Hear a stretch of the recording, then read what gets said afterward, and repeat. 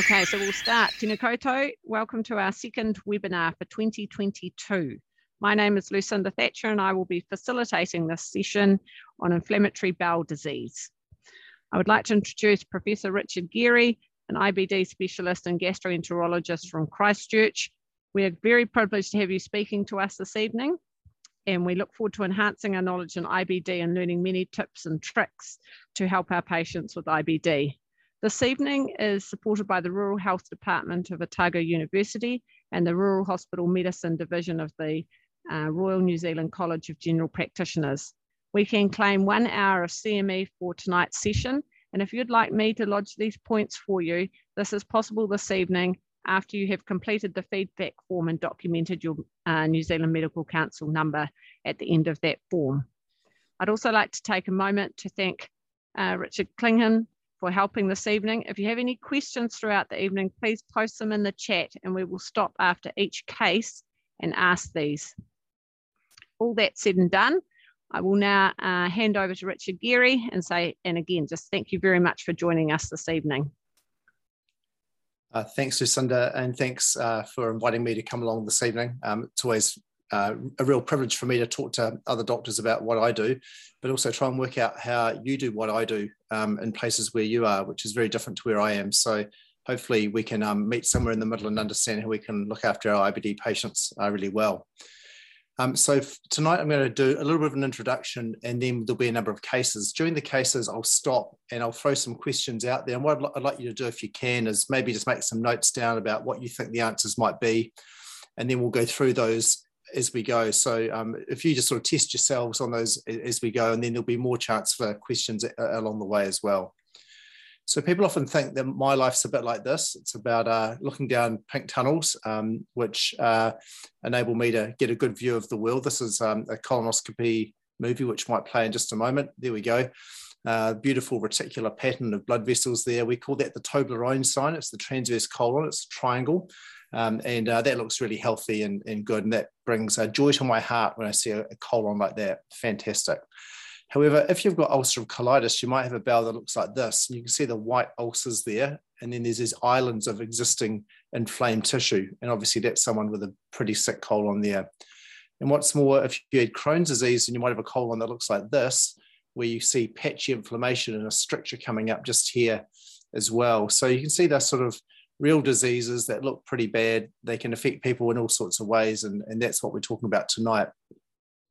But of course, IBD just isn't in your bowel. Just to remind you that a lot of people with inflammatory bowel disease have extra-intestinal manifestations, and that can include erythema nodosum, which you can see there on the shins, but can occur anywhere on the body. Obviously, red, painful lumps that then fade to a bruise.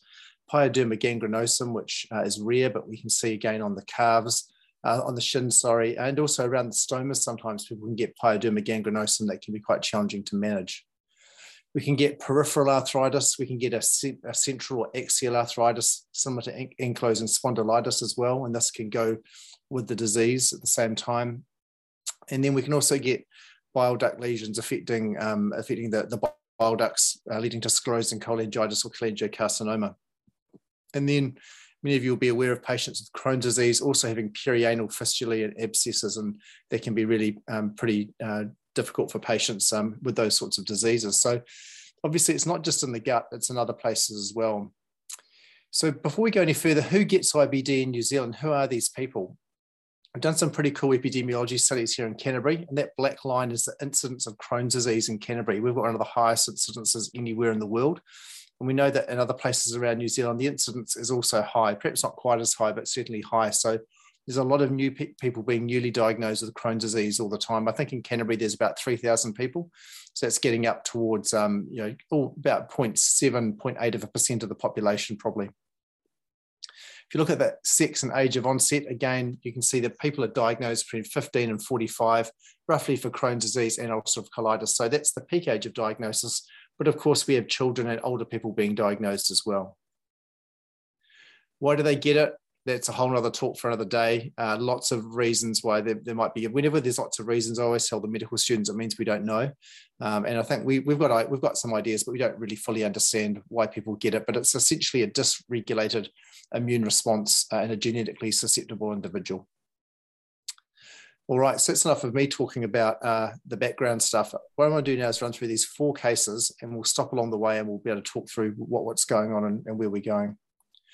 So the first patient is a 22-year-old lawyer called Sean. He presents with some abdominal pain, increasing severity. It's probably more on the right side than the left. He's had a few loose bowel motions. He's had a bit of nausea and anorexia, and he must be sick because he's a lawyer and he's had 2 weeks off work.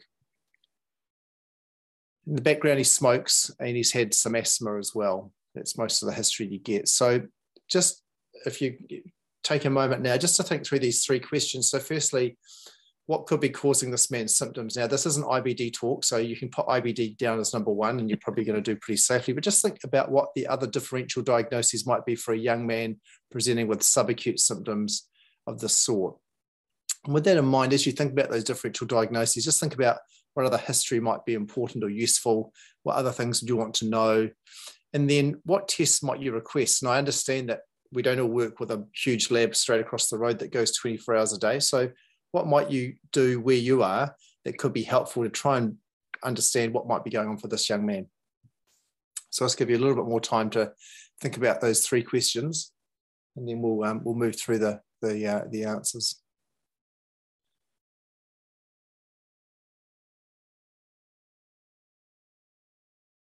Okay, so what could be causing this man's symptoms? So this is the differential I put down. So Crohn's disease, because obviously this is an IBD talk, so we've got to have an IBD case, at least one. So there's that. Celiac disease can present this way as well. Remember, it's about 1 in 70 of the population of New Zealand probably have celiac disease. So there's a lot of undiagnosed celiac disease out there. Your gut infections, Giardia in particular, other gastrointestinal infections. IBS, 1 in 6 women, 1 in 9 men have IBS, and it can manifest itself in different ways. Remember, drugs that can affect the gut, so anti-inflammatories, they're the bane of my life. I know they're so good for musculoskeletal pain, but not only do they cause stomach ulcers, they can cause enteropathy of the small intestine or the colon, which is just like IBD. It could be a subacute presentation of appendicitis. He could have something more uncommon like cancer or diverticular disease, but that'd be the sort of things I'll be thinking about straight up. So if you're thinking about, well, how might I go about working out what's going on? What other history is important? Again, history is so important in much of what we do in medicine, certainly in gastroenterology. I think it's the key thing. I'd much rather have a history than an examination any day of the week. So the pattern of symptoms. So for something like IBD, it just keeps on getting worse. So I know it's relapsing and remitting, but that's usually over weeks to months, but generally it just keeps on getting worse. Whereas IBS will go to sleep when the patient does and wake up again when they do in the morning. People will be awake with their symptoms of IBD overnight. Rectal bleeding, of course, is going to suggest a more organic pathology. Weight loss the same. And then have there been any infectious contacts, any drug use, smoking? So as the patient is a smoker, we know this patient is, so that increases the risk of the patient getting Crohn's disease. But if it was someone who was a smoker and stopped smoking, that increases the risk of getting ulcerative colitis. So that association of symptoms with starting and stopping smoking is important. Of course, any family history of gut problems is important. So celiac disease, IBD, colorectal cancer, that's all important to know about. And of course, you can ask about these extra intestinal manifestations of inflammatory bowel disease, those things I showed you earlier. One of the things I often ask about is mouth ulcers. So the mouth is part of the gut, and often patients will have significant mouth ulceration that might just increase your thoughts about that being the case. So what basic tests might you request in this person presenting for the first time? So the things I've thrown out there are a blood count, some celiac serology, a CRP, fecal culture and parasites all the time, really important to check for. Calprotectin, it's the bane of my life. We're going to talk a bit about calprotectin tonight. It can be such a good test, but usually it's usually not. It's usually requested when it's not needed. Iron studies, B12 and folate to think about absorption and liver function for some background as well. So the reason I say calprotectin can be a problem is that, remember, anything inflammatory can put your calprotectin up. So if you had an infectious gastroenteritis, if you had anti-inflammatories on board, if you had inflammatory bowel disease, they will all put your calprotectin up. And at the end of the day, all you want to know is the calprotectin elevated or not? And can you, so is there inflammation there or not? And if the CRP is elevated, you don't need a calprotectin. So remember, I always say the calprotectin is a second line test for me. It's something you do if you don't have objective signs of inflammation elsewhere or no other cause for them, then a calprotectin can be helpful, but probably not first line. So Sean has a few tests. He's referred to a gastroenterologist, and here's a colonoscopy. He's got a bit of inflammation in the colon, but a bit more inflammation in the terminal ileum. So that's what the ileum looks like. It's a bit red and pink. There's that mucus exudate over some ulcers. And we send off a pathology slide. We send off a biopsy, and there's a beautiful granuloma at the top, which we prepared earlier for you. Only about 20% of patients have granulomas. So Crohn's disease diagnosis is made. So how do we assess IBD? Obviously, the history and examination are important. How bad are the symptoms? The lab markers for inflammation. And then when we want to make a diagnosis, these patients need a colonoscopy to make the diagnosis. Sometimes they need a capsule to look at their small bowel. Cross-sectional imaging can be important, especially if someone presents sick at the start and you're worried about surgical problems. And then gastrointestinal ultrasound is something that's evolving, and I thought might be of interest to many of you who use ultrasound. So we can, of course, look at the gut as well as other organs in the abdomen. And in fact, usually most people doing ultrasound of the abdomen are trying to get away from the gut and the gas patterns that it can interfere with. But we can actually get beautiful pictures of the mucosa, the submucosa, and we can look for thickening, and stenosis and fistulae can all be picked up on gastrointestinal ultrasound. Here you can see Doppler flow as well, looking at how inflamed something may be. So again, there is a learning curve to this. It's not something people can usually pick up straight away, but certainly ultrasound can give additional information in the right hands and can be used in that way. So you've now got this young man, he's got Crohn's disease, mostly of the ileum. What treatments might you consider? So again, just take a moment or two to think through a new diagnosis of Crohn's disease. He's having a bit of a flare at the moment. What might you do to get him well?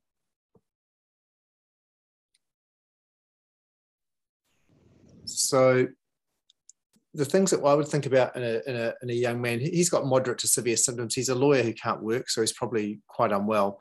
So to me, he probably needs a course of steroids. I'll talk a bit about steroids later on. Steroids are amazing. They are so good, but they are so bad as well. So they're a great drug to get you well. They're not a good drug to keep you well. So if you start steroids, you must have an exit strategy. This man's going to end up on an immunomodulator like a thiopurine, azathioprine, 6-MP, thioguanine, which we use increasingly now. But we'll probably start that in gastroenterology, and also biologics subsequently, if he fails those, would be the sort of things that we'd be thinking about. So despite having some treatment, he carries on having symptoms. He turns up at an ED with abdominal pain. So this could be anywhere in the country. He's got a new diagnosis of Crohn's disease, turns up with abdominal pain.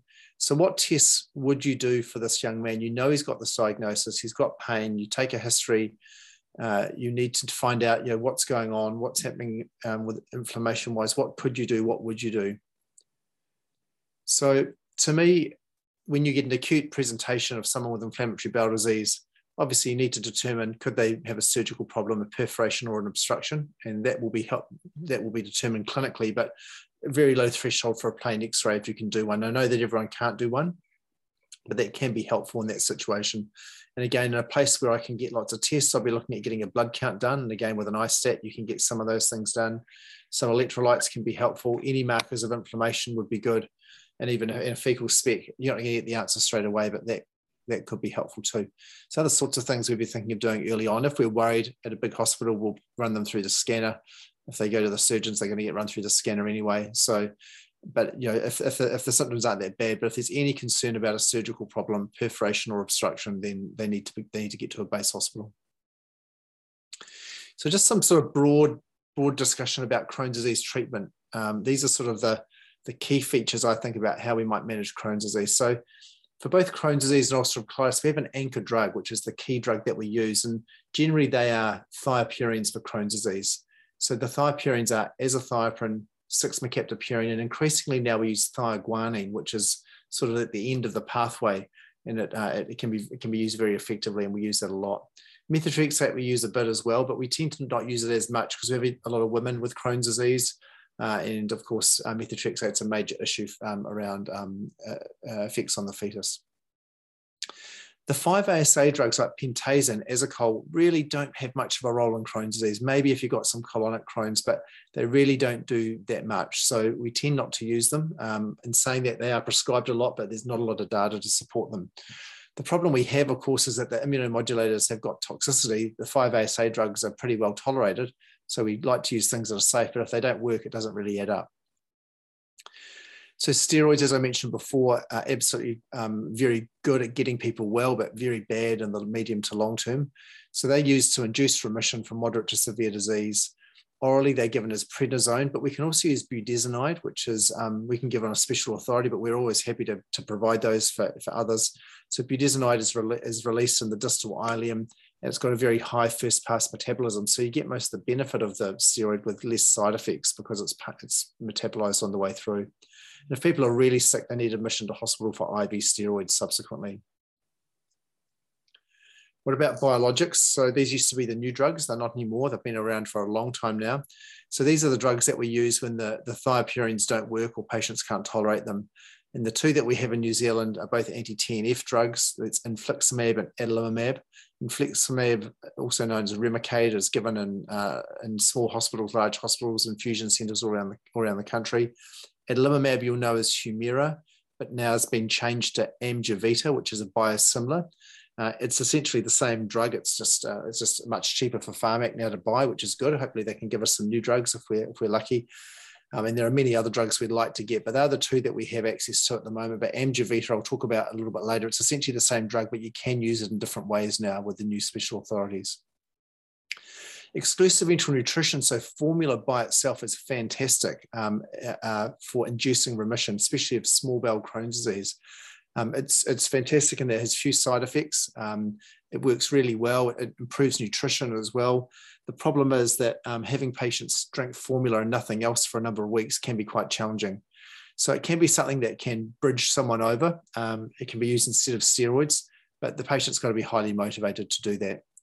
And then, of course, don't forget the low-hanging fruit. A lot of these patients are iron deficient, B12 deficient, folate deficient, and we can correct that stuff as well. So when I think about Crohn's treatment from a medical point of view, they are the things I tend to think about. There's a whole lot of other stuff we can do diet-wise. Obviously, surgeons play a big role. Psychological therapies are important as well for a lot of these patients, but these are the key medical things that I'd be thinking about. So back to our lawyer. He has a colonoscopy, and that's his ileocecal valve, which is now very narrow. So what we did for that is we dilated it. So we did a colonoscopy and put a catheter down and stretched it up. We felt very clever and smug after that, and that was fine. So this is a new diagnosis of Crohn's disease, and just summarising this case, the history suggests a site of inflammation. It was in the ileum, and pain and diarrhoea were the key features with some weight loss. The simple test can frame the referral for colonoscopy. So if there's abdominal symptoms with signs of inflammation, be that CRP, be that a mild anemia, be that raised platelets or low albumin, all those things are suggesting inflammation, can help us get a colonoscopy. Crohn's disease will progress over time. So the reason we treat it isn't just for the symptoms, but if we don't treat it, you get scarring, and that can lead to strictures and fistulae and abscesses, and patients then will end up with surgery, which we want to try and avoid. And immunomodulators are the anchor drug. So I'm going to stop there, and I'm happy to take some questions at that point. So I've just got a couple of points before you start, Rich. So just to clarify, your definition, I'm going to guess, of cross-sectional imaging is CT, isn't it? Correct. Yep. Yeah, it is CT, yeah. And I know that everyone doesn't have that, but I suppose that's one of the real key decision points if you're in a smaller place, that, when do you need to ship this patient out? And I suppose that's where the conversation with the surgeon at the base hospital comes in, being able to understand whether the patient's peritonitic, whether the patient is unstable, where they could be going. I think having a good relationship with those surgeons is important.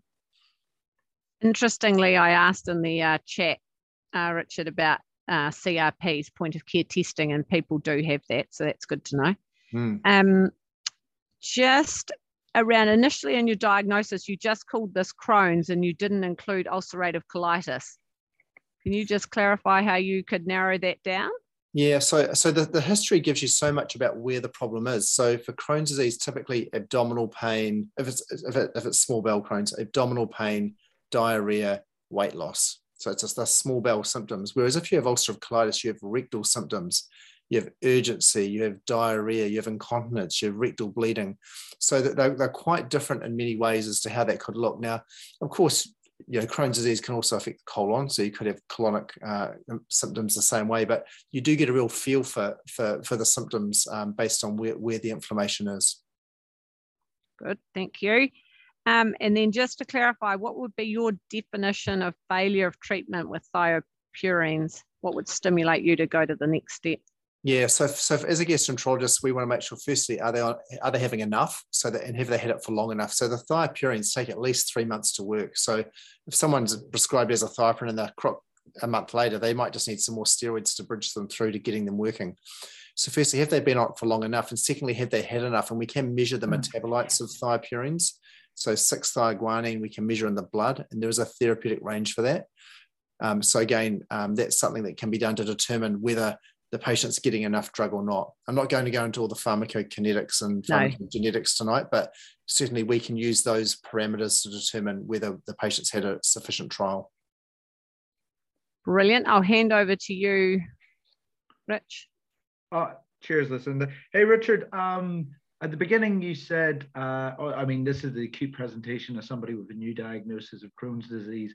And I think this leads into the next case, but what sort of other differentials would you have had initially in this case, beyond, of course, inflammatory bowel disease? And a specific question from Jeremy up on Taupo was, is it unreasonable, like, could this be diverticulitis in a 22-year-old, or would you have felt that was a bit young?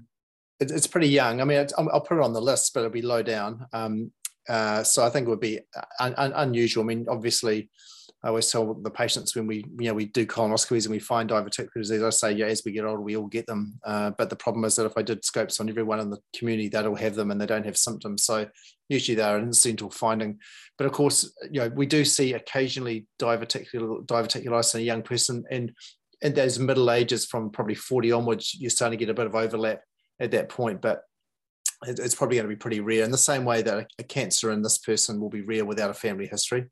But, based on their symptoms, they need a colonoscopy, and you'll answer that question either way.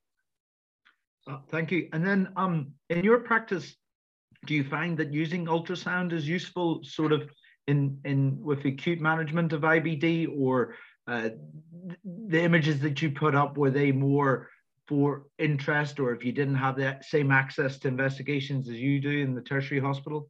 Yeah, so we'll use it instead of MRI, usually in the more elective setting where we want to stage someone's disease. But certainly, if someone was confident with with ultrasound or wanted to learn more about that, then it is something that can be done. The issue will always be, it's easy for us, we've got 3,000 patients in Christchurch, to have someone who's a specialist gastroenterologist who can do that ultrasound work. But it's about whether someone who's got the ultrasound skills can upskill in that way. So it's probably done more in the subacute setting. Well, seeing that we're on to people with ultrasound skills, Matt Bourne down in Central Otago, he loves ultrasound probes, and he had a specific question, which was why the stool culture on the second presentation for someone with Crohn's?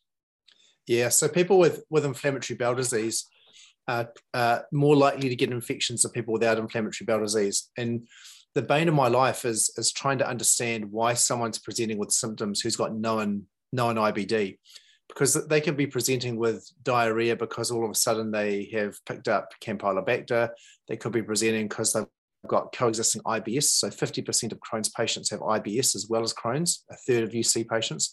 So you get these dual pathologies going on. And of course, I don't want to throw a whole lot of steroids at someone who has got Campylobacter. So every time someone flares, they get fecal samples done. And if you start steroids and then it comes back, that's fine. You can stop them. But if you don't look, you won't know. So it's such easy tests to do. I always have a low threshold. And also going back to the history, typically the patient with Crohn's disease who all of a sudden has a sudden onset of diarrhea and abdominal pain. Well, if it's a sudden onset, that sounds much more like an infection. So it's not that thing. You've got Crohn's, you've got diarrhea, you must be having a flare. It's listening to the history and understanding, actually, you do have Crohn's disease, but gosh, that doesn't sound like your normal flare. That sounds like you've got gastro. So low threshold for thinking widely for other diagnoses. Having previewed this last night with you, Richard, I know we're going to move on to that shortly. So for David Short that was asking, I don't know where you're in the country at the moment, David, he wanted a little bit of support about having to identify, other differential diagnoses, but between himself and Jack Hayward, wherever he is in the country at the moment as well, they were saying about, well, you know, if you were going to go and see a gastroenterologist in the meantime, you're going to start them on steroid. You know, what did you have in mind, Richard, and for how long? Yeah, so we will talk about steroids coming up, but generally, I mean, you saw what the bowel was like at the start of the presentation. You know, there's a lot of tissue inflammation there, so it needs a lot of steroids. So for us, it's 40 milligrams a day for a week, reducing by 5 milligrams per week. So I give them 8 tablets a day for a week, 7 tablets a day for a week, 6 tablets a day, 5 milligram tablets, and just do that. And I say that I do that because I can't do the maths of adding 20s and 5s together, because I'd get that wrong. And if I'd get it wrong, I think the patients have got a chance of getting it wrong as well. So it's a lot of tablets, but if you explain it's a small denomination, it works fine. And that wean is a standard wean that we would use over time. And of course, you want to see that people respond. And if they don't respond, then they may need IV steroids. Thank you, Richard. Well, shall we move on with the cases? Sounds good. Okay, so here's Petra. She's an 18-year-old GAP student. This must be old slides because there wouldn't be any GAP students around at the moment. But anyway, she's had 2 or 3 weeks of rectal bleeding with lots of diarrhea. She's had to get up at night to pass her bowel motion, and she was incontinent once. This wasn't much fun. She did go through Asia not long ago. This was about 3 years ago. And she's also had a knee injury recently, and just pops a few diclofenac now and then. So similar questions. Before we go into those, I just want to throw this slide up because this is my approach to gastroenterology on one slide for luminal gastroenterology. Whenever you know the red flag symptoms, I'm always asking about it. Any weight loss, any onset of symptoms in old patients, because it could be cancer, any family history of cancer or IBD, any symptoms that are unremitting. You know, functional symptoms come and go, but severe symptoms don't. Rectal bleeding needs an answer, and nocturnal symptoms, because nocturnal symptoms suggest there's something organic going on. Now my key red flags that I look for, and then with regards to examination for IBD, a fever or a mass, and look at the bottom, have they had an abscess before or a fissure? And then for the lab testing, I've gone through those as well. So what could be causing this woman's symptoms? What other history would you think about? What basic tests would you request? So again, I'll just give you a moment to think through those things before we go through them. So just have a think yourselves. You know, young woman, different symptom complex to the first patient. What else would you want to know about, and what other tests?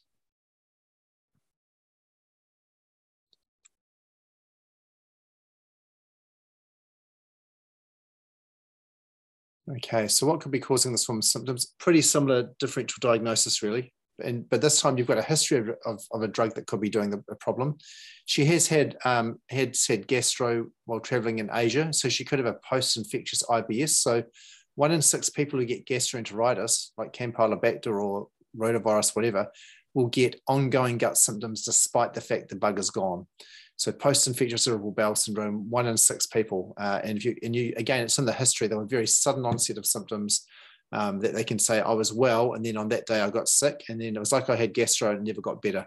And that's post-infectious IBS, which could potentially be the case. Although here you've got those alarm symptoms going on of nocturnal symptoms, of incontinence in a young person, and rectal bleeding as well. What other history would you ask about? Again, more detail about the symptoms, and then these other things as well. They're the same things as the last patient, about weight loss, any infectious contacts, the drugs again, the family history of any of those things we worry about, any extraintestinal manifestations, including mouth ulcers. And what basic tests, again, similar to last time: blood count, CLEC tests, CRP, fecal culture, Calpro, if the CRP was negative, iron studies, B12 folate. Okay, so the patient finds a gastroenterologist, and here you can see a different pattern of disease. They've got continuous disease starting at the anus, moving proximally, and they've got crypt hyperplasia and branching there with an inflammatory infiltrate. So again, what diagnosis, what treatments, and what might you consider if things start going badly? So again, just have a moment or two to think about that. We've got the diagnosis, I think. I've given you that one. So what treatments are you going to use for someone with UC? What are our key drugs here? And if she deteriorates, what are we going to do? Okay. So what diagnosis would you make? It is consistent with ulcerative colitis. And again, I mentioned earlier, you can ask about the onset of symptoms. If someone just stopped smoking and then they develop gut symptoms, then ulcerative colitis is high up on the differential. Patients who have got IBD can have their disease worsened by diclofenac or any anti-inflammatory. So again, you need to be careful treating pain in IBD. It's a really challenging situation because paracetamol is fine, but it's not that effective. Codeine's constipating, tramadol also constipating, and anti-inflammatories can make their symptoms worse. So pain relief in IBD can be challenging. Infection and IBD can coexist, and sometimes we do need to treat both together, but you've got to go looking for both. You need to do the fecal sample. So what treatments would you consider? So in ulcerative colitis, we love 5-ASA drugs. We love sulfasalazine, Pentasa, Azicol. They are our go-to drugs, and they are the anchor drugs. And we know that they're really good to induce remission. We also know they're very good to maintain remission. And we also know that if they use long-term, they probably reduce the risk of colorectal cancer in people with ulcerative colitis. So there's lots of really good reasons to stay on those drugs if people can tolerate them, and they usually can. Now, the other great thing about 5-ASA is that we can give them 4 different ways. We can give them as tablets. We can give them as sachets if people struggle to swallow the big tablets. We can give suppositories, and we can give enemas. And for people with distal disease, rectal 5-ASA is a wonderful, wonderful thing. And if patients can get over the fact that they have to put something in their bottom, if you can tell them that, we put this drug in, it's right beside where the inflammation is, it works really, really well. And what's more, if someone's sick with on oral 5-ASA, you can add rectal 5-ASA on top, and it's additionally benefit. So you get double bang for your buck, if you like, with both deliveries. And if people are sick, they can get prednisone. And again, it's that standard wean of 40 milligrams a day for a week, weaning by 5 milligrams a week. Continuing with the 5-ASA, we add drugs on top sequentially to try and get them under control. So ulcerative colitis treatment, 5-ASA is the anchor drug. It induces and maintains mild disease. It can be used orally, topically, or both. And the other thing is that patients often have been prescribed their 5-ASA 2 tablets 4 times a day, or 4 tablets twice a day.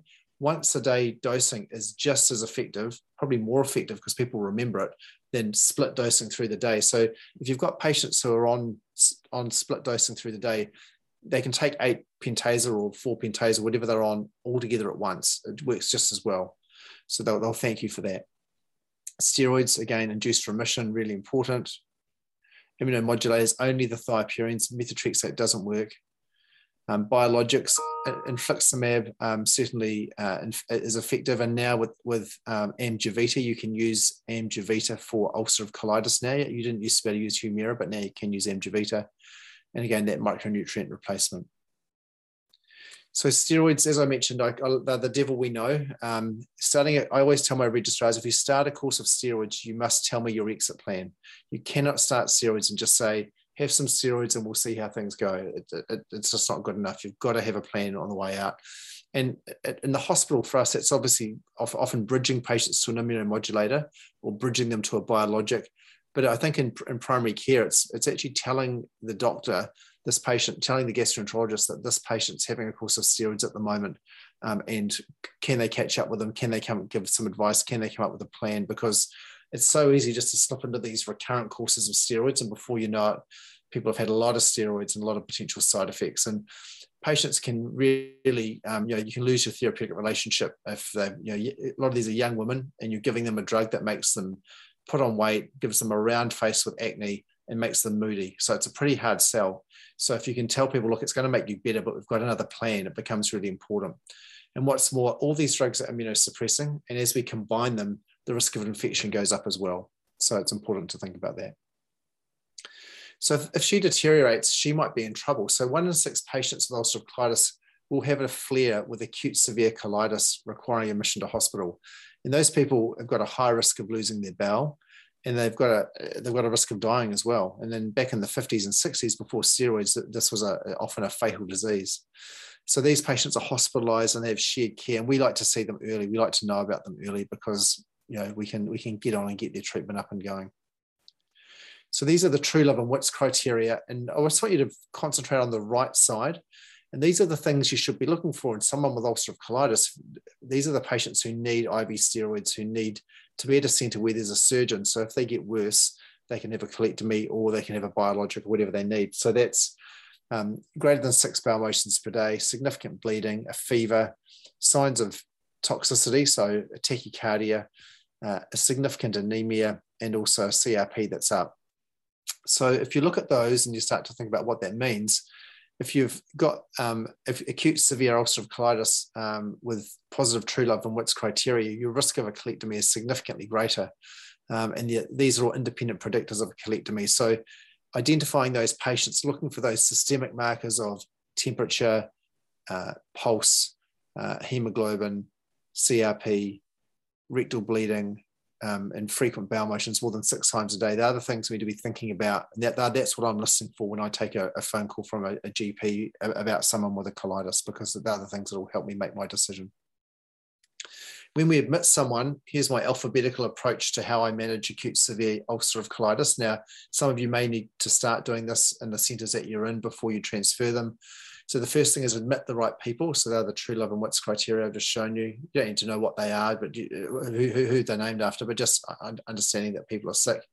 Then B, they need blood, fluids, electrolytes, nutrition. So that's that sort of rehydration or resuscitation, if you like. C is the colorectal surgeons and steroids, corticosteroids. So they get IV steroids, 100 milligrams of hydrocortisone 4 times a day. And we consult the surgeons on day 1 so they know they're in, so that they can review them every day with us and make sure they get better. People with severe IBD are at high risk of getting DVT PE. They die of PE. So they need prophylaxis. And we need to stop the drugs like the Imodiums and the codeines and the anti-inflammatories, which can make things worse. Some patients can have infection at the same time. They can have C. diff. So again, even though this person's clearly got UC, we always are looking for super infection because we can treat that. And then we assess them frequently and make a decision about a biologic on day 3. So that's what we do. So if you send them to us, that's our approach. And you can be doing some of those things yourselves with low dose, low molecular weight heparin for some of these people, getting that on board. Maybe you can give the first dose of steroids where you are before you transfer them, making sure they're well hydrated and doing those sorts of things. So this is what can happen when things go wrong. One of the worst complications, but one of the coolest names in medicine, toxic megacolon, can occur where you get dilatation of the colon, you get thumbprinting, you can see on that transverse colon there. So just for UC, the case summary, remember the symptoms suggest the location of inflammation. Other causes of inflammation can be common, anti-inflammatories, infection. Think about markers of severity. And 5-ASA are the anchor drugs, but steroids are fast and effective, but you've got to have an exit strategy. So I'll stop there. Brilliant. No, I've got one more slide. So this is actually, I don't know why I put it here, but this is when you've got a patient and they're already on lots of treatment. What can I do when they're sick? So if someone's on 5-ASA, you can increase the dose. If they've got UC and they're flaring, you can increase the dose up to 4 grams a day and add rectal therapy on top. So it's easy enough to do. You could start an immunomodulator, but that takes weeks or months to work. So it's not going to get you out of trouble immediately. And that decision is really probably a specialist decision, I think. You can use Amgevita, which is the new Humira, if you like. And what you can do now, in the old days, if we wanted to use Humira weekly, so usually Humira is given 1 injection every 2 weeks, we could apply to the company for a compassionate supply for 6. But now with Amgevita, you can just push someone up to weekly Amgevita straight away. So if I had someone who came to see me rurally who was flaring, I'd be quite happy if they're already on Amgevita, just to put them on weekly for a while they're waiting to see the gastroenterologist. So that's something you could do instead of steroids now, which we didn't really have that option in the future. The special authority is still valid. You just have to change them to weekly. So that's something you can do now, which is a new thing. Infliximab, we can increase the dose up to double dose or give it more often. We can give exclusive enteral nutrition. So you can put them on a formula feed, but they often need a bit of dietitian support for that. That can be done remotely, but it's just a matter of finding that person to do it. And then antibiotics, sometimes things like metronidazole, particularly for perianal disease, can give us a small effect as well. So here are some tips and tricks for how you can potentially get better value without just giving steroids. You can increase treatments that people are already on or add some other things in. Right, I'll shut up now, Lucinda, all yours. Oh no, there's just so much good stuff. In fact, that simplicity of Pentasa once a day, I think could be life-changing.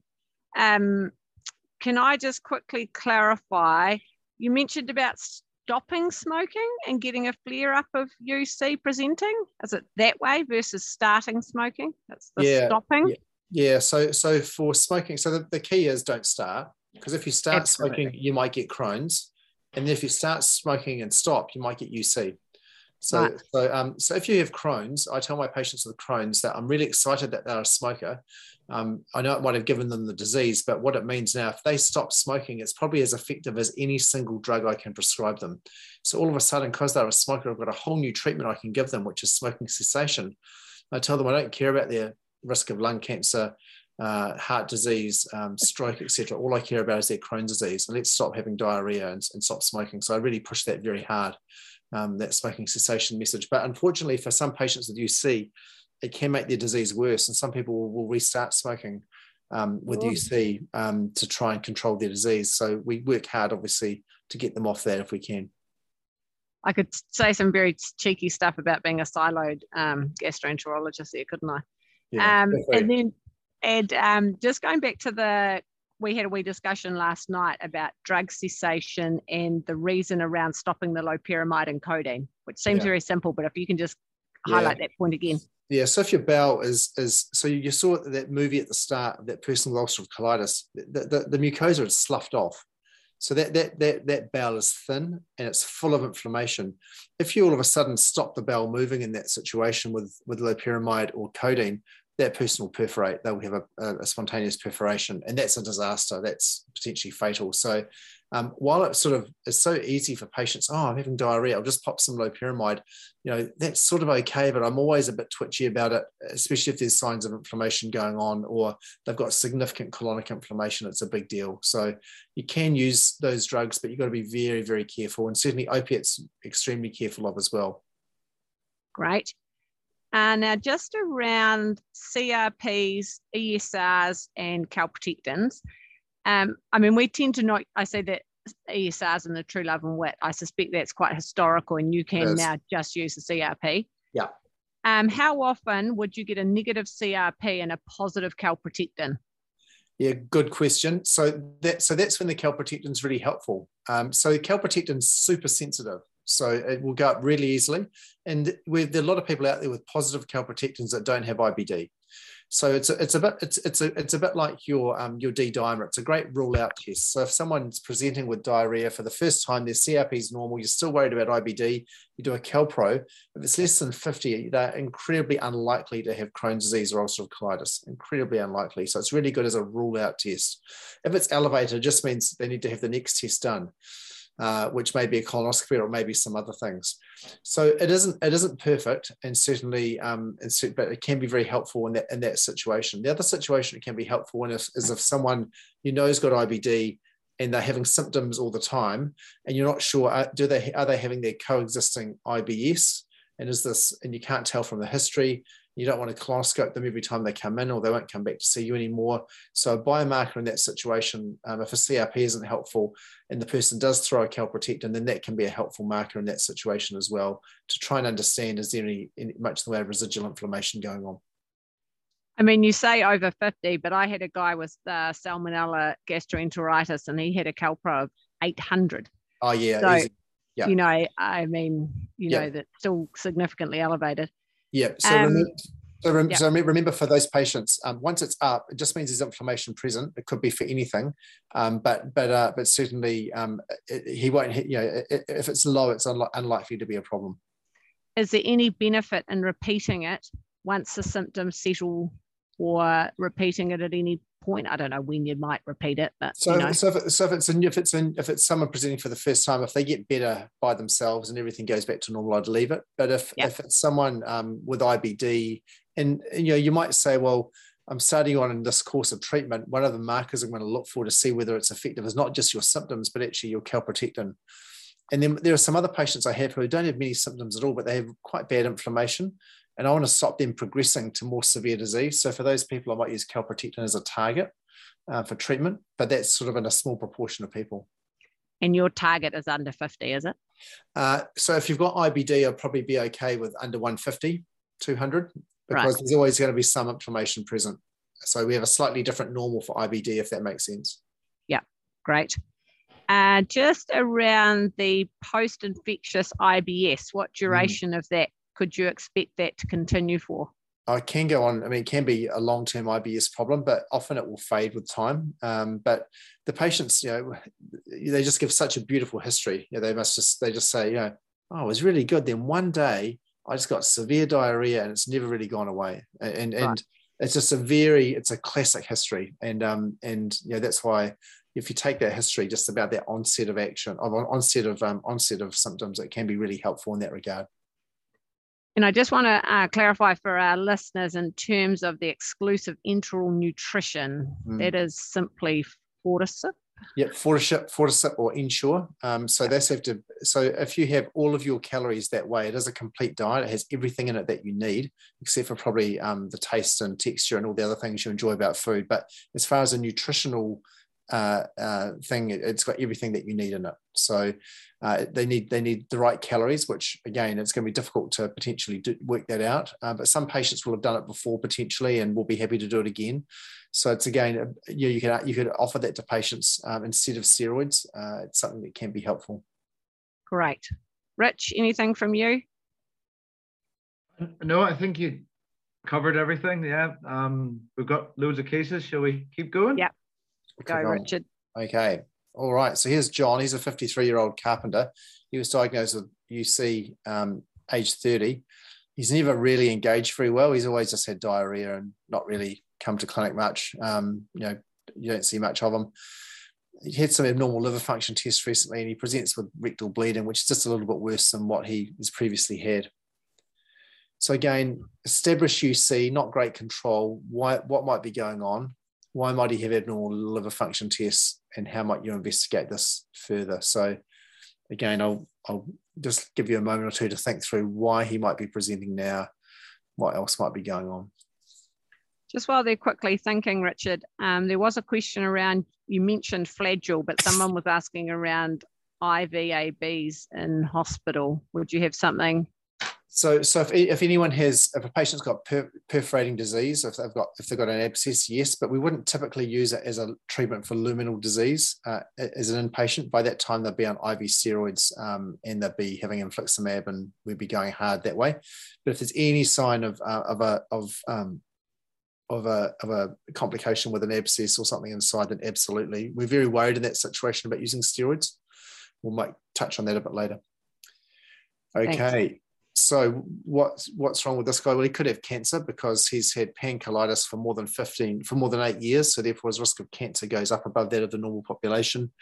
He could be having a flare, or he could be having diverticular disease or any of the other reasons that are going on as well. But obviously now you've got an older person, he's got a precancerous disposition, and he's got abnormal liver function tests, which start to make us think about other things too. So what could his abnormal liver function tests be due to? Well, he could have metastatic colorectal cancer. He could have primary sclerosing cholangitis, which remember is that very pre-malignant condition that increases the risk, not just of cholangiocarcinoma, but also colorectal cancer. And if he was on a thiopurine, which he's not, he could have a thiopurine side effect as well. Or he could be a drinker, or he could have fatty liver, who knows. So how would you investigate further? He needs a scope. I mean, he's had chronic disease. He needs to be restaged. He needs to have surveillance for what's going on. And he needs a non-invasive liver screen and history around that. So he's got a cancer. And again, just around these patients are at risk of colorectal cancer. So a really important part of their health maintenance is making sure that they're in a surveillance program. It's only for colonic inflammation that we're interested in. Small bowel inflammation does increase your risk of small bowel cancer, but the risk of small bowel cancer is so rare anyway, we don't screen for it.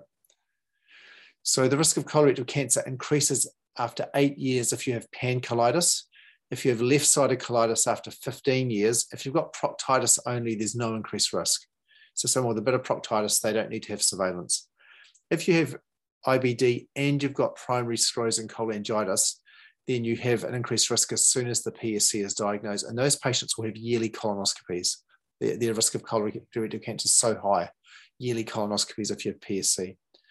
Otherwise, if it's pancolitis, it'll be between 5 and 1 or 2 years, depending on other factors, which might include family history and other things as well.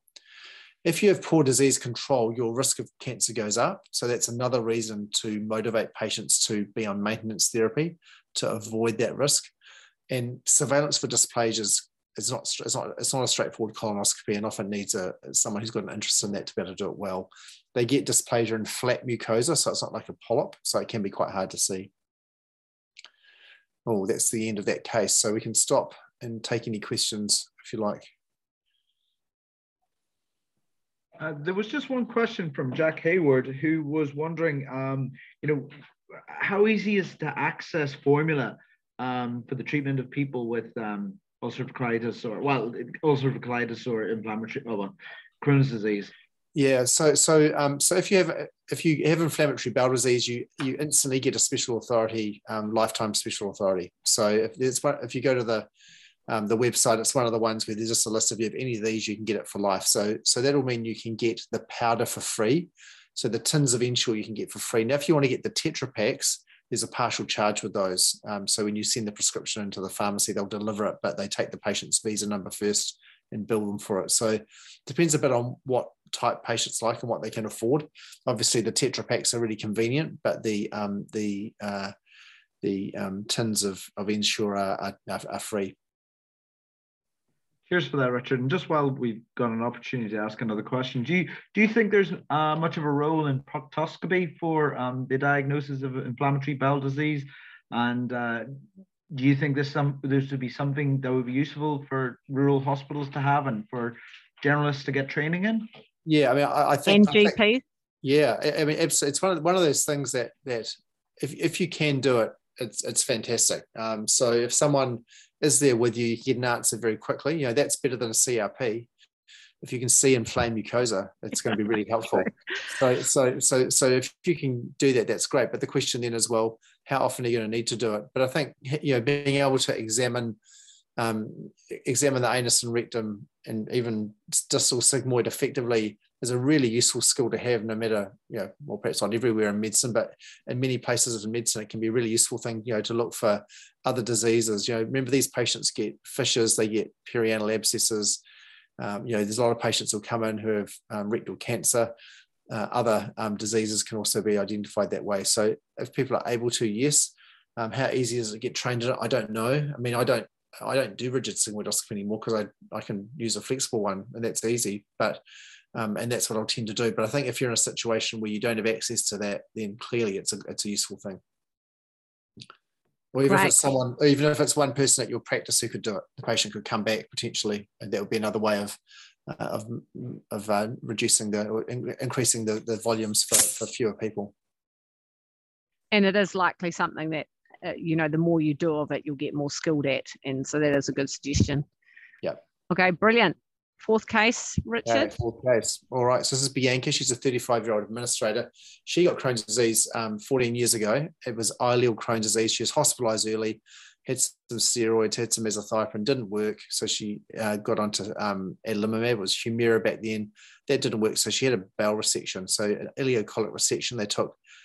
They took 40 centimeters of her terminal ileum and a bit of cecum, a primary anastomosis. And then she'd been doing pretty well after that on azathioprine and adalimumab combo therapy. That's pretty standard sort of a story.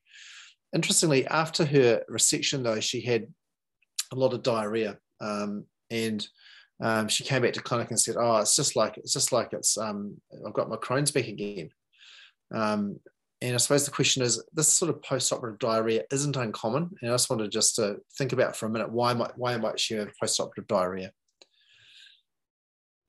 So, terminal ileal resection, the big one is bile acid malabsorption. So typically these people will have abdominal pain, weight loss, getting worse, have an operation, then watery diarrhea. So they've actually got a very different symptoms to what they're presented with initially. Remember, after an operation, it also takes a while for the gut to adapt. So often we'll just wait and see what happens. But if we're wondering about bile acid malabsorption, a trial of Cholested, which isn't much fun to take, but it just will switch it off just like that. So if you have a patient come and see you who's had an ileal resection, you can change their lives by giving them Cholested. It's a fantastic treatment. They can't always tolerate it though. they might have active disease, or they could have any of those other things going on, and I won't touch on those. But just think about bile acid malabsorption in people who have had an ileal resection. It's something you can fix very easily. So she now presents at 9 p.m. on a Friday. She said abdominal pain for 10 days. She's increased bowel motions up to 5 times a day. She's not eating much. What else do you want to know? What other history is important? So just a few seconds to think through what other things you want to know for Bianca. So again, you want to know more about the history of presenting complaint. How quickly did this come on? Was it sudden? Is it gradual? What other things are going on in the life? What other history examination? You know, is she under stress? Is it more a functional problem? What else could be going on there? So what can you get in rural medicine at 9 p.m? And I suppose that's a question that you guys will know much better than I, but obviously objective information, you can take a very good history, you can examine someone, but getting objective information will be limited by what you have in the institution that you work in. And you know, if you can get any simple markers of inflammation, I think they're fantastic, because it'll really make you feel more comfortable about prescribing something that's going to treat inflammation. I think if you're in any way concerned about the surgical stuff, obstruction or perforation, if you can get a plain x-ray, great. If you can't, you need to talk to a surgeon and say, yeah, this is what's going on. And you need to use, if you're worried about either of those things, you need to be able to say whether you're worried about them or not to that person, so they can decide whether to take them or not. You can get point of care fecal calprotectin, which sounds like fun, but I think they'd probably go stale on the bench, given that you're not going to see this that often. But I think, again, the other sort of key things for me would be any objective markers of inflammation. If you had someone who had, if you could do a rigid sigmoidoscopy, that could potentially help as well. So there are important considerations. Remember, non-IBD symptoms. So could this be due to other things? Could it be due to IBS or infection? The surgical complications, as I've mentioned, and then IBS symptoms. So if this is a flare of disease, what could you do for this woman? She's already on azathioprine and she's on adalimumab as well. So we could go back to the devil we know. We could give her a course of steroids, a standard 40 milligrams a day, tapering down over 8 weeks. We would need to admit her if we wanted to give her IV steroids. If she was sick enough, then we might go down that pathway. The only concern we would have is we want to make sure she doesn't have an abscess. So if she had Crohn's and she had a little abscess from a bit of perforating Crohn's disease, and giving someone steroids in that situation would be not so good. So again, in that situation, if they have a fever, they're tender, you know, you might want to give them steroids, but maybe you just want to give them antibiotics. And in that situation, you're probably liaising with a surgeon. And I'd be saying, look, you know, I can't do all the tests that you can do. I'm worried that they're clearly having a flare, I think, but I'm worried they could have a small abscess or a perforation. I've given them the antibiotics. Do you want me to start hydrocortisone or not? And in that situation, they probably need to go to the surgeon if they're sick enough. But that use of steroids with, sometimes you have to do it very carefully if you're worried about infection at the same time. And of course, as I mentioned earlier, you can now go to weekly Amgevita, which is fantastic. So it's good timing of this talk. It only happened a few months ago that you can now do that. So they're referred to base hospital. Yes, they've had a flare. They're discharged on adalimumab, azathioprine, and prednisone. They present again to you 3 Fridays later. You're lucky you get all the Friday nights on call with cough and shortness of breath. So what might be going on now? So Bianca, Crohn's disease, adalimumab, azathioprine, prednisone, recent flare, now cough and short of breath, differential diagnosis. So remember, she could have a clot. So always got to have a low threshold for thinking about a clot. But of course, she's triple immunosuppressed. She's got Humira, or she's got adalimumab on board, azathioprine and high-dose steroids. And these patients are at high risk of PCP or PJP.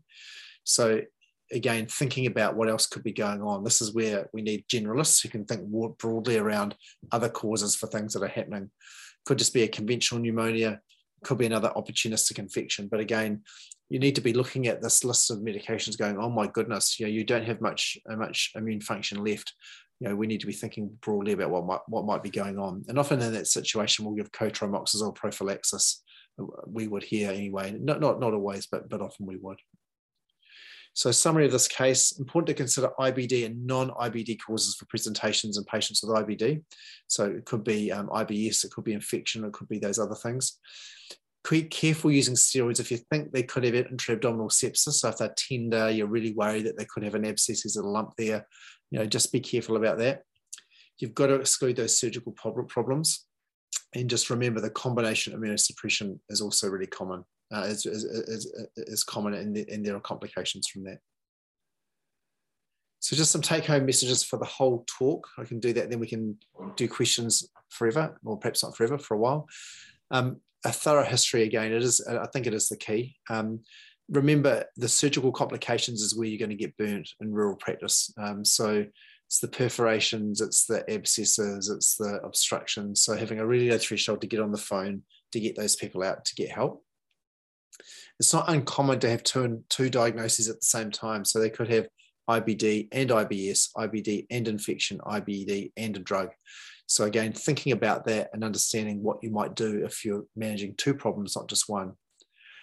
You can change existing therapies, not just throw steroids at people. So you can up the 5-ASA, you can go to weekly Amgevita, you can add exclusive nutrition. There are a range of things you can do. And patients also know their disease really well. So often they'll come and they'll go, I'm having these symptoms, but it's not like my normal flare. Or they might just come in and say, this is exactly the same as I had last time. And obviously patients knowing too much is a good and a bad thing, but often they will know their disease very well. And listening to them is important, but also making sure they understand that you have to think about other diagnoses as well. So I can finish up there, and happy to take questions and carry on. So Richard, in terms of the generalist team that you're talking to, I think you've hit the nail on the head in terms of just enhancing our knowledge and empowering us to be generalists and think of the potential complications that can occur for our team and our patients that present. There's some things now that when I see my next IBD patient, I'll be like, oh, I must think about that and that and that. So thank you very, very much. I'll hand over to you, Rich. Have you got some questions there? I know you've got some. Yes, certainly. Got a few questions here from David and Susanna, and they're just wondering, is there any role in any diets for the control of acute flares of IBD or their ongoing management? Yeah, so there are. So the one with the most evidence is exclusive enteral nutrition. So we'll get that off the table first. After that, there is the Crohn's disease exclusion diet, which is quite a specialist diet that's developed in Israel. There are some dietitians around New Zealand who can deliver that. But you probably would need to. The problem with a lot of these diets is they get very exclusion diets, and people don't get off them, and they can end up in trouble long term. But if you can get dietetic help, the Crohn's disease exclusion diet, we've done lots of research on low FODMAP diet and Crohn's disease, but it's not for inflammation. It's more for people who've got Crohn's disease and ulcerative colitis and IBS. It helps their IBS, but it doesn't help their Crohn's disease. So absolutely. The other ones, of course, are if people have got a stricture or obstructive type symptoms, and clearly you want low fiber diet, so they get to eat chips and no veggies and stuff, so they're lucky. And then you've got also for people who have got ulcerative colitis, you've got this conundrum whereby they probably want to go on a low fiber diet so they have less bowel motions, but actually fiber can be good for their bowel as well. So it's about, again, a healthy, balanced diet is where I start. But there are a number of those different options. I tend to refer to a dietitian. I'm lucky I can do that. And of course, I've got an IBD-specific dietitian who's fantastic, who does actually consult privately all around the country by Zoom. But so there are options for those people sometimes. But most dietitians are very collaborative dietitians, and if they don't know, they'll often ask other dietitians about what to do. So if there are people locally where you are, or getting them on board, but the key is making sure people don't exclude too much. What about more fashionable options such as whole food diets or keto? Yeah. So there's not a lot of data. So it might work, but there's not a lot of data. It's good for losing weight. I've just lost 12 kg doing keto and low calorie. It's been great, but it's there's no data that's effective for IBD. Cool. And just out of interest, have you had to adapt your management of IDP or inflammatory bowel disease patients in this era of COVID?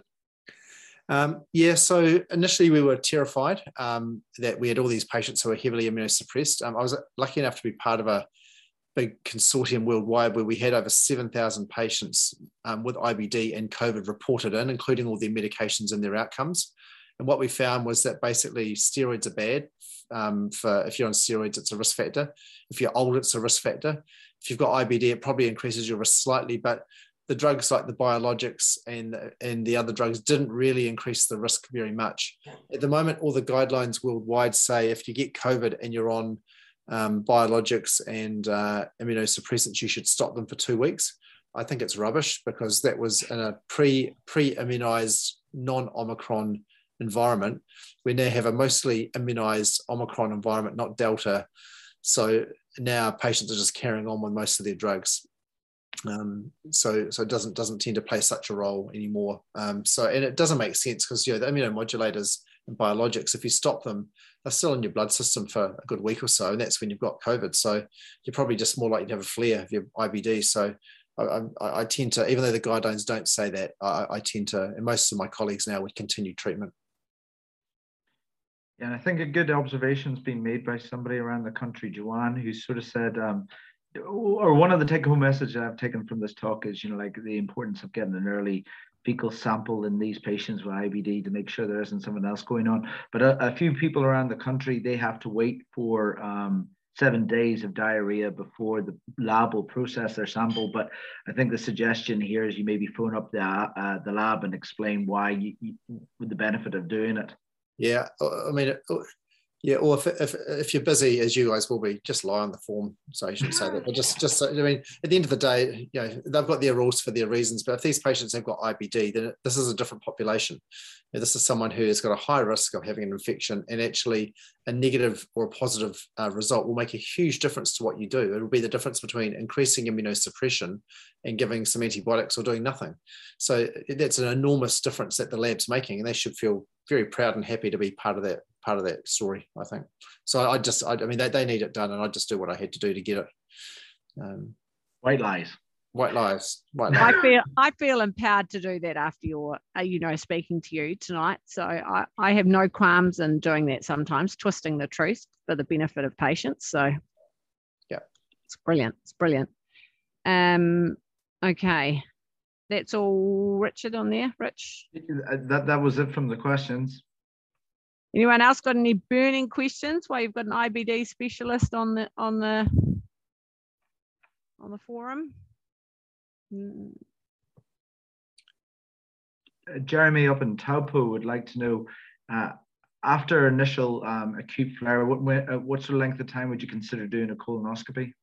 Yeah, so once you've got the index, once you've got the diagnosis made, then really there's no, you've got to have a reason to do it. We've got enough trouble with not enough colonoscopy resource in the country. But even with that, you've got to decide, well, why are you doing it? So for me, if I started first presentation, not once diagnosed. Yeah, I think that's before they've. Yeah, okay, yeah. So that's just, there's this real difficult situation where someone presents with acute severe diarrhea, bloody diarrhea, and you're thinking, is this an infection or is it IBD? In that situation, I suppose you're going to look at CRP, you're going to look at how bad their symptoms are, and they may need admission straight up and diagnosis straight up. So I had a guy 2 weeks ago, I scoped, and he had bloody diarrhea for 2 weeks. He got a colonoscopy, but the question is, of course, is it just we say often, you need 6 weeks of symptoms before you get a colonoscopy. If they're bad enough, they need a colonoscopy and need admission to hospital. It needs to happen very quickly. So that's the person I think you get on the phone to, and you say, look, I know this person hasn't had 6 weeks of diarrhea, but they're having 10 bowel motions a day. There's blood. They've got a raised CRP. I'm really worried this person's got acute severe colitis. Say that. I'm really worried this person's got acute severe Crohn's. Then it's they just get a scope and they need one. So I think that you need to probably advocate harder for them, because there's a lot of people out there who don't need a scope who've got diarrhea, but if you say those words and if you're worried this person's toxic and unwell, then I think that's where you do it. So if they've got less severe symptoms, then that can wait. Then they can be done in a few weeks' time, and that's okay. But if they're at that more severe end, that's the tough one. It's hard for those patients too. The first time they ever get get IBD, they get it really badly, and some of them lose their colon. My guy lost his colon with his first presentation. That happens. It's not much fun. That highlights the key around the importance of the information you actually put in the referrals, doesn't it? You know, some people just cut and paste what they've written in their clinical notes and, you know, say from a GP perspective, but actually putting up the key points in your referral is key. I think if you say things like, I'm worried about acute severe colitis, if you say, I'm worried about this person's unwell, and if they have to wait too long, I'm worried things are going to get, just say it. Yeah. And just in terms of the IBD specialist dietitian, what would her name? I think she's was she? Catherine Wall, her name is. WALL. Yeah, so she did a PhD as well as a dietitian. Then she did a postdoc in London, and she's great. She's very, very good at that stuff, and she consults all around the country by Zoom, as well as working in research with us still. So brilliant. Okay, well, I think on that note, we will say thank you very much, Richard and Rich, for helping us this evening. It's been very, very informative. I have thoroughly enjoyed our evening this evening, and I'm sure everyone else has.